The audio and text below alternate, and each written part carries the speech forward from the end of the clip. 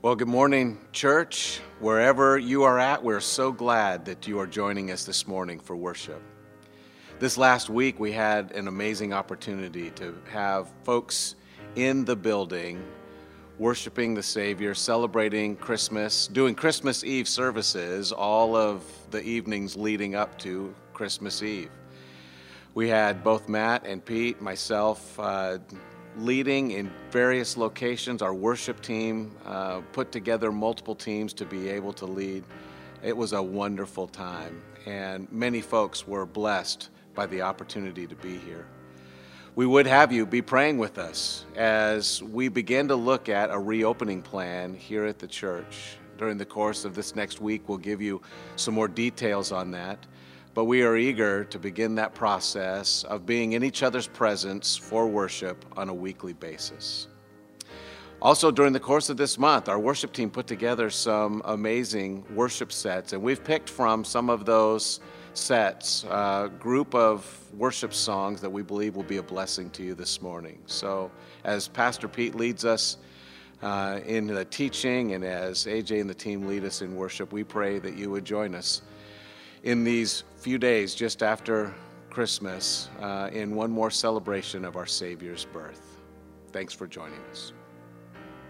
Well, good morning, Salem Hiders and guests. We welcome you here today. We're so glad that you're joining us for service. I have a scripture I want to read to you out of Psalm 95 as we get ready to worship today and hear from God's word. This psalm says this. It says, "O come and let us sing to the Lord.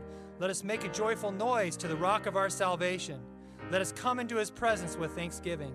And let us make a joyful noise to him with songs of praise. For the Lord is a great God and a great King above all gods." He deserves our worship and our praise today, so let's do that together now.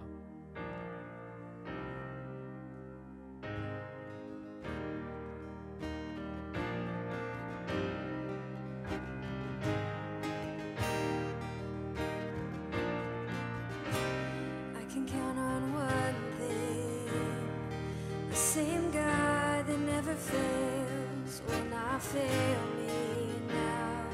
It won't fail me now, and in the waiting,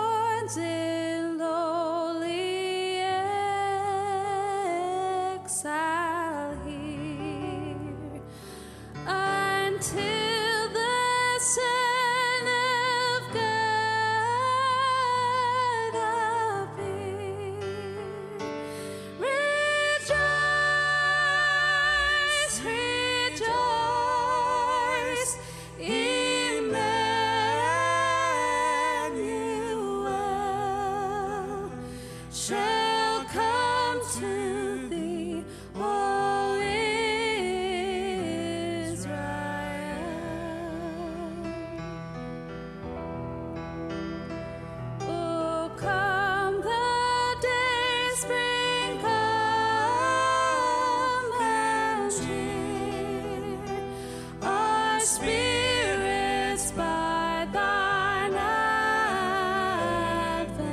here, and drive away the shades of night, and pierce the clouds and bring us light. Rejoice, rejoice, Emmanuel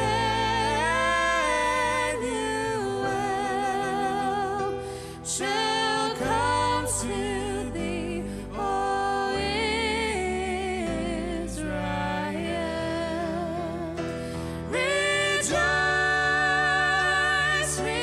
rejoice, Emmanuel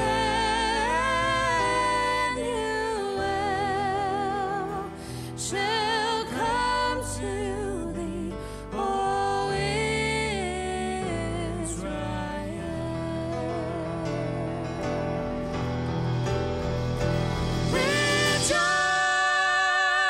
Rejoice, rejoice, Emmanuel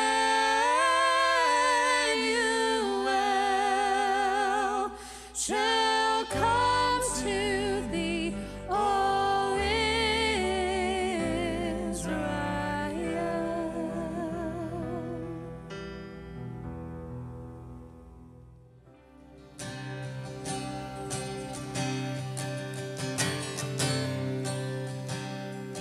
It's a call to all saints.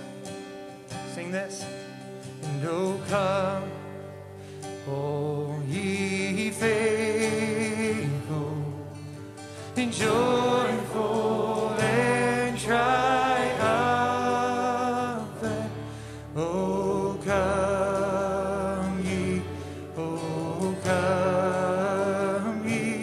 to Bethlehem.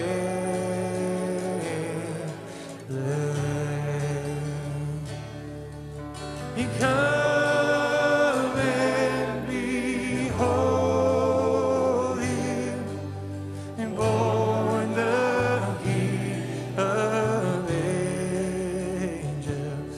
Oh, come, let us adore him. Oh, come, let us adore him. Oh, come, let us adore him. Christ the Lord.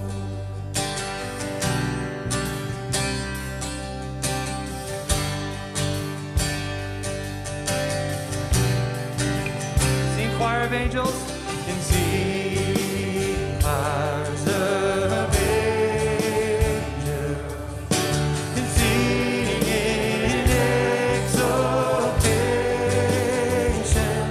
Oh, sing all ye citizens of heaven above. And glory to God all, and glory in the highest. Oh, come, let us adore. You sing it.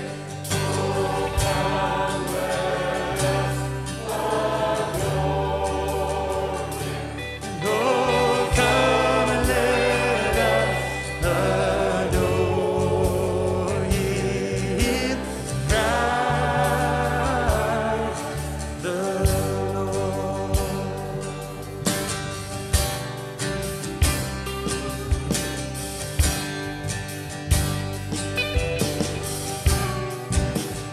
Yea, Lord, we greet thee, and yea, Lord, we greet thee. And born this happy morning, in Jesus to thee be all glory.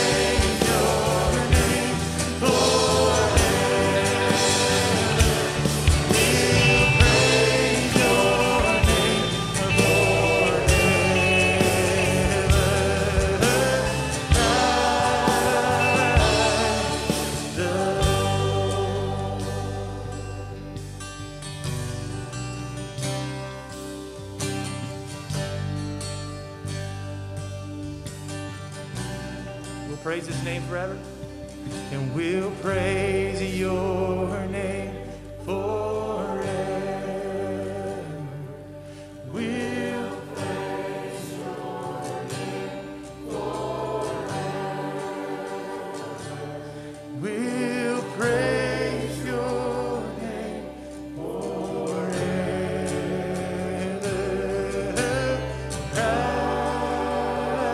Christ the Lord.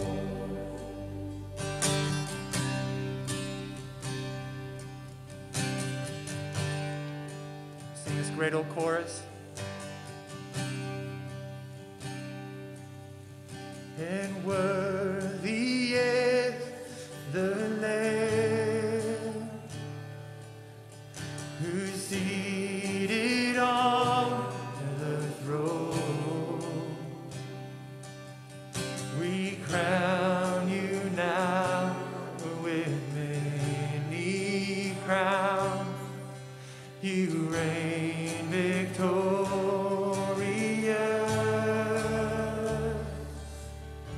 and high and lifted up. Jesus, Son of God, is Jesus, Son of God, the treasure of heaven, the treasure of heaven, crucified.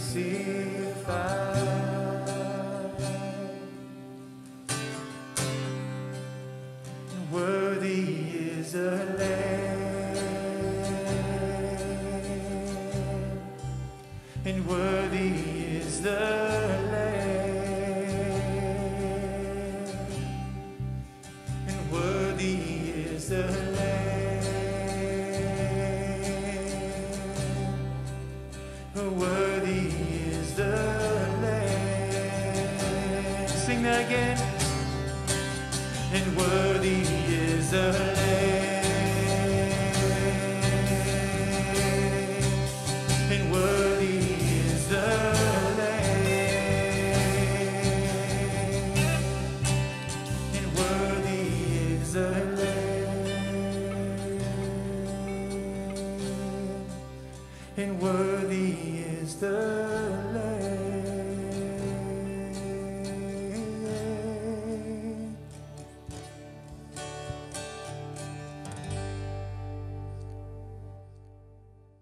Well, good morning, church. It's so good to be with you, and I hope you've had a chance this past week to celebrate Christmas in some unique way in this season. And this morning, we're going to just take a few minutes to stop and consider a pretty familiar passage in Scripture, and I just want us to be able to unpack it. And I have this nesting doll here, and maybe this week you received a gift, and when you opened it, you were maybe not as impressed or didn't really know what you had there. And I think that's kind of the thing here with these nesting dolls is you look at it and it just looks like a wooden doll. But what's cool about these nesting dolls is as you open them, it reveals more gifts. And so you can open it and you think, oh, now I have two. But as you continue to twist it, you realize that there's more than meets the eye. And I think that's what I want to try to accomplish this morning as we look at Scripture, because sometimes when we get to the Christmas season, we look at passages that are really familiar because they're kind of the same ones we go to each year.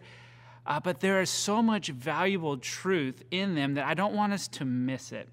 And so there's this idea of pondering something, to just look at it, and as you begin to look at it over a set of minutes or days, weeks, months, it begins to continue to unfold, and you begin to see all the beauty that's contained in it. And so we're not going to take weeks or months this morning, but I wanted us to direct our attention to the Gospel of John, chapter 1. And if you have your Bibles, I would love for you to join me in John chapter 1. And we're going to read verse 14, which, if you've grown up in the church, will be a verse that maybe you memorized as a young child, because it's a pretty familiar verse for Christians to know. And we're just going to sit here, and I want to highlight three things that kind of jumped out to me as I took time to ponder this verse during the Christmas season. So let's read what it says. In John 1:14, the Apostle John writes this: "The Word became flesh and dwelt among us. We observed his glory, the glory as of the one and only Son from the Father, full of grace and truth." This is a pretty impactful verse to us because we understand that the word here is not just speaking about some abstract or thing or some inanimate object. The word is actually God. In the first part of John chapter 1, it says that in the beginning was the Word, and the Word was with God, and the Word was God. And so we understand that the word here is referring to God. But in scriptures, when we kind of unpack all of the different passages in the Bible and kind of start to see how they fit together, we learned that this was not just something that John discovered, but this was something that was revealed to man that had been predicted earlier. In Isaiah chapter 7, verse 14, the prophet tells of God sending a son, and it says a virgin would conceive of a boy, and that they would call his name Emmanuel, meaning God with us. This was the same prophecy that was reiterated to Joseph when he was visited and given this message about Mary, Jesus' biological earthly mother, that this child that wasn't from Joseph was of the Lord, and that this child would be called Emmanuel, God with us. And so as we look at John chapter 1, verse 14, the Word is God. And so in the Bible speak or in church speak, this concept of God becoming a human is known as the incarnation. It just means became flesh. And that's what we kind of highlight here in verse 14, the incarnation of Jesus. And I just want us to take a few minutes to ponder what that means. God becoming a human. And there are three things that pop out to me as I pondered this verse that I wanted to share with you this morning. It says here, the word became flesh. That word became just kind of stood out to me because that word is inspiring. The word, God, became flesh. What this communicates to me is that God actually made a choice to send his son, and that son, God the Son, Jesus, became flesh, that Jesus chose to humble himself. It tells us in Philippians chapter 2 that Jesus was God and that he took on the form of flesh and that he did this in obedience to the Father's will and that he humbled himself to do this. He made a choice to do this. And we know that this was a necessary choice for us to have salvation. And so this is inspiring to me that as God looked at creation and he saw all of the sin and all of the conflict that we have actually caused and brought on ourselves, he took it upon himself to send his son to come in human flesh, to live a life and to die for our sins. In a commentary on the Christmas story, J.I. Packer, a theologian, writes this. He says, "The babyhood of the Son of God was a reality. The more you think about it, the more staggering it gets. Nothing in fiction is so fantastic as the truth of the incarnation." If you really think about it, man, for God, the creator of all things, the ruler, the authority, who looks down on his creation and sees the mess that we've made because of our sinfulness, our rebellion, our walking away from him, he took it upon himself to come down in the form of a man so that he could live a life and die, give his life up for the sins that we have committed. That to me is inspiring, that God loved me enough to humble himself and become a man. But we also understand this, is that the second thing that jumps out to me is what it goes on to say. It says, the Word became flesh and dwelt among us. This phrase, dwelt among us, to me is an incredible phrase. I'm reminded in Exodus chapter 33 that God is interacting with Moses on Mount Sinai, and Moses asks the Lord if he could see his face, and God actually says, "No, you cannot see my face, for if you were to look upon me, it would kill you." And so he tells Moses to kind of back up and to kind of hide in this cleft of the mountain. And it says that he allowed Moses to see his presence go by. And it says Moses saw the back of the Lord. And it says that just that encounter with the Lord, just seeing his presence go by and seeing the back of the Lord, which the Lord allowed Moses to do, caused Moses to come down the mountain, and he was radiating from that exposure to God. Think about what John is saying here. The Word became flesh and dwelt among us. You know what I think Moses would say? Can you believe this? I asked to see the Lord. I asked to be able to interact with him in this personal way, and he said I couldn't happen. But now he's made a way for us to interact with the living God. He came in human form, and he dwelt among man. This is incredible. In fact, this is not only incredible, this is miraculous. The fact that God would take on human form and live amongst his creation, that's an incredible thought. So the Word became flesh and dwelt among us is both inspiring and incredible. But there's one more thing that pops out to me, and that's this. It goes on to say, and we, so John is saying, he's giving eyewitness testimony here, and we observed his glory, the glory as of the one and only Son from the Father, full of grace and truth. Man, that phrase, full of grace and truth, to me is irrational. Here you have God who created all things, and he created man in his image, and he breathed life into man, and he created man with the capacity to be in relationship with him. And he established man, and he set him up with dominion or rulership, stewardship over God's creation. And he had given man the freedom to enjoy God's creation and enjoy relationship with him. And we know the story from Genesis. Adam and Eve sinned and broke that fellowship with God and started a pattern of brokenness throughout creation. And God, being a holy and righteous God, could have just looked down there and said, they've messed up, and he would have been right to just rule and say, I'm going to punish you for your sin, and I'm going to remove you. But he didn't do that.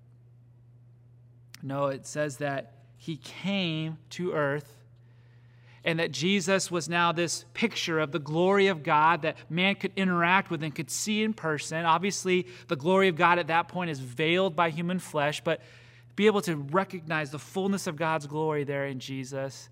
And yet, Jesus didn't come as a dictator. No, he came as a humble king. He came as a servant. This really is irrational. He came into a place that a people who had rebelled against him, and yet he came and he loved them and he interacted with them. And what was obvious about him is that he is full of grace and truth.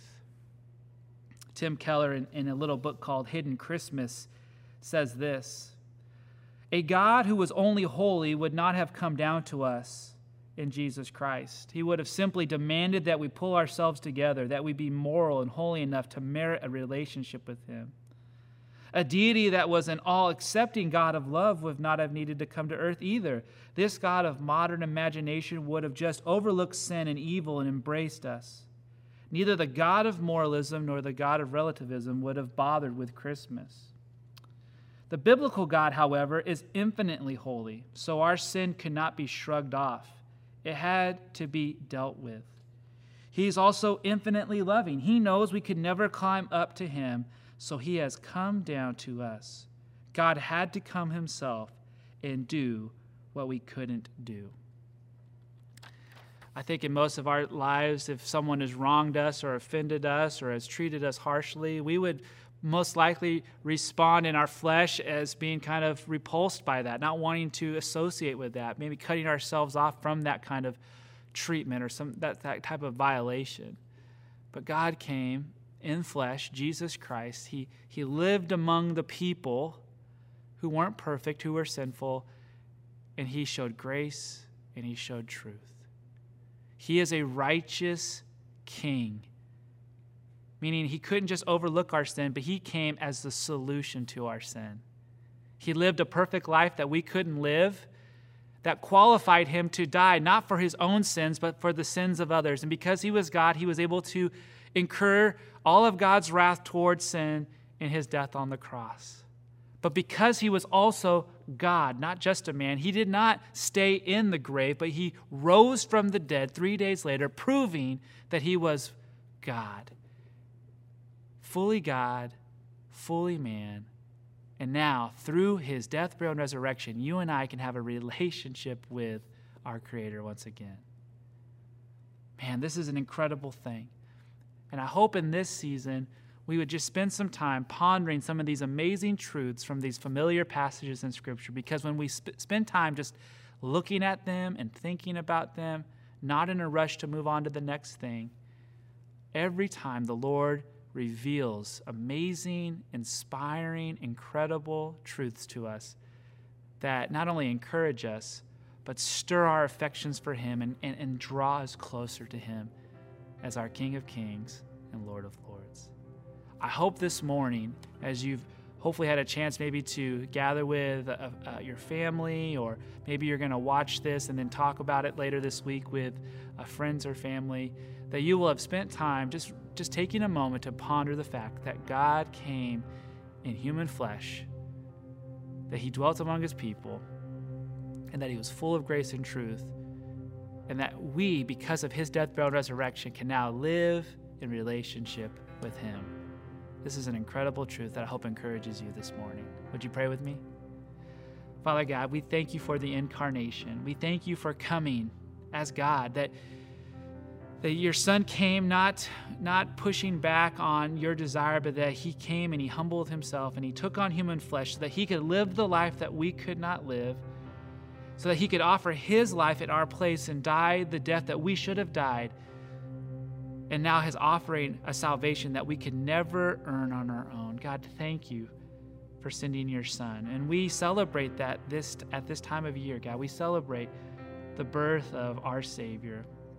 But God, we just pray that You would help us to take time pondering this morning how incredible it was for Your Son to come and to live among us, and that we actually get to know You better, more intimately, more deeply, watching Jesus live, hearing His words, seeing how He acted, and that His life is not only a living example of how we should live, but also reflects who You are and Your glory for us to take in.